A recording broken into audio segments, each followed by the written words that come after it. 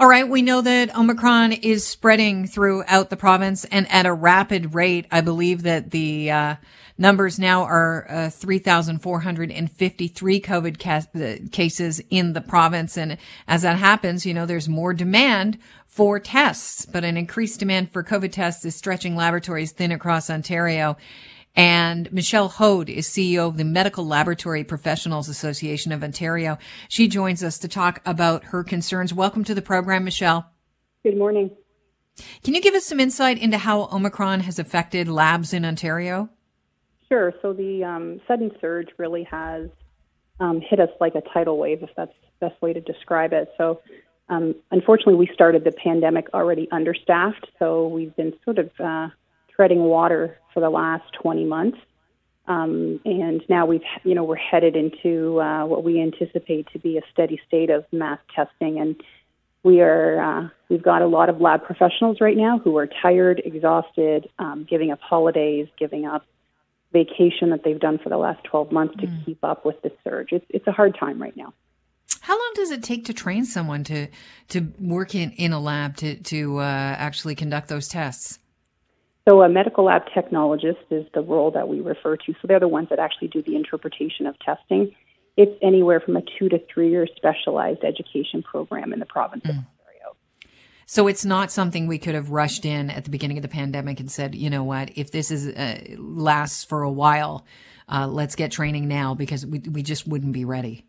That's right, exactly. So what the Premier did do at the onset of the pandemic was they invested a lot of money in instruments. So instruments are the machines that actually, you're able to load the specimen on and test. So a lot of money was put to that, which was great because it equipped a lot of labs across the province to be able to do that testing.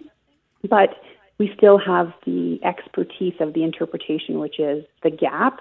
And that gap has been around for a very long time, and there have been a lot of heaves to the government to try to help them look at that, but not a lot of interest. But unfortunately, it looks like it takes a pandemic for people to finally pay attention that we need help in our labs.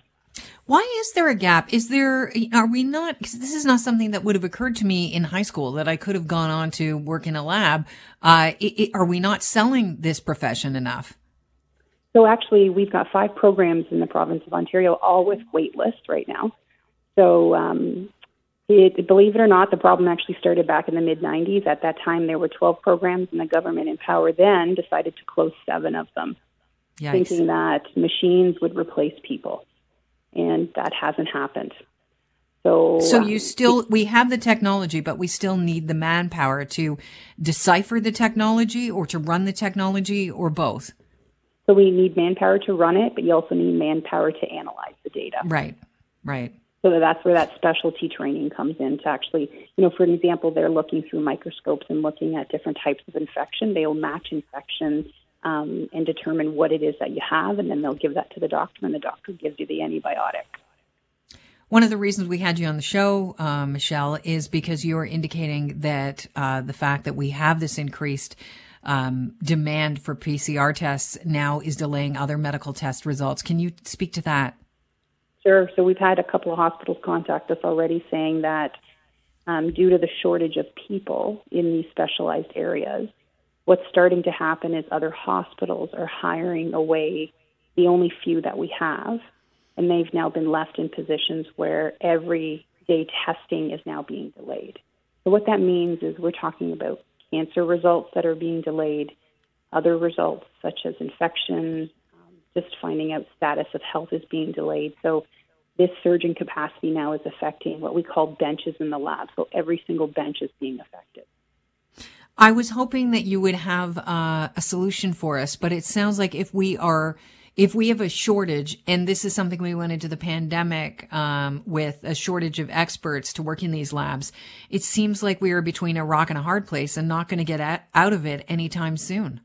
No, you're 100% right. So, I like to talk about solutions because we always want to find a solution. But the sort of short-term solution for us in Ontario is we need to follow public health measures, be responsible, and understand that if we decide to do something that, is really not recommended, it may affect our neighbor, our friend, our community. I think one way to also look at it is these people in the lab that are working are going home to their community, and there's infection in their community.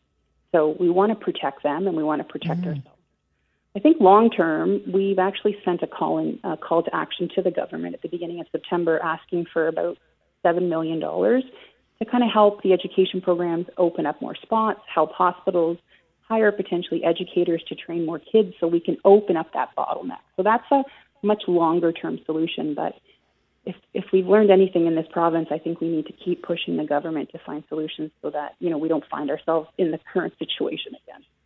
Yeah, it's not a great place to be. I know that a lot of people are looking for PCR tests and waiting. In some cases, they're not getting them at all. PCR tests are the gold standard when it comes to COVID results. Are we heading backwards to the early days of the pandemic when people who were sick were told to isolate and assume that you have it? We're not giving you a PCR test.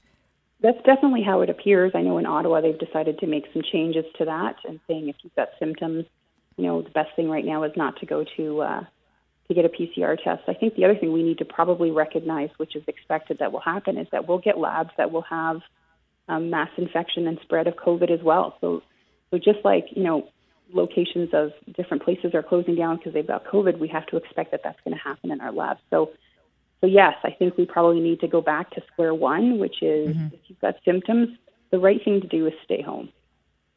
According to a poll released yesterday, 41% of people said they'll celebrate with their household and extended family. How much does this concern you? It's and concerning. Celebrate Christmas, by the way. Yeah. I think it's concerning, but at the same time, it's understandable. People haven't seen their families. People have been following the rules. I think the only advice I'd give to the everyday person is just make sure you know who you're sitting with at the table and where they've been. And I say that, in a very respectful way, but I think it's okay to ask the question. I can speak personally, within my family, and we're always making sure to say, where have you been? Where have you gone? And making sure that everybody's being upfront about it, because if we aren't upfront, it could lead to things that are not good. Michelle, I want to thank you for joining us. It's a concern, that's for sure, and I appreciate you putting some perspective on where we need to go as far as getting more professionals into our labs here in the province. Thank you so much. Thanks for having me. Michelle Hode is CEO of the Medical Laboratory Professionals Association of Ontario.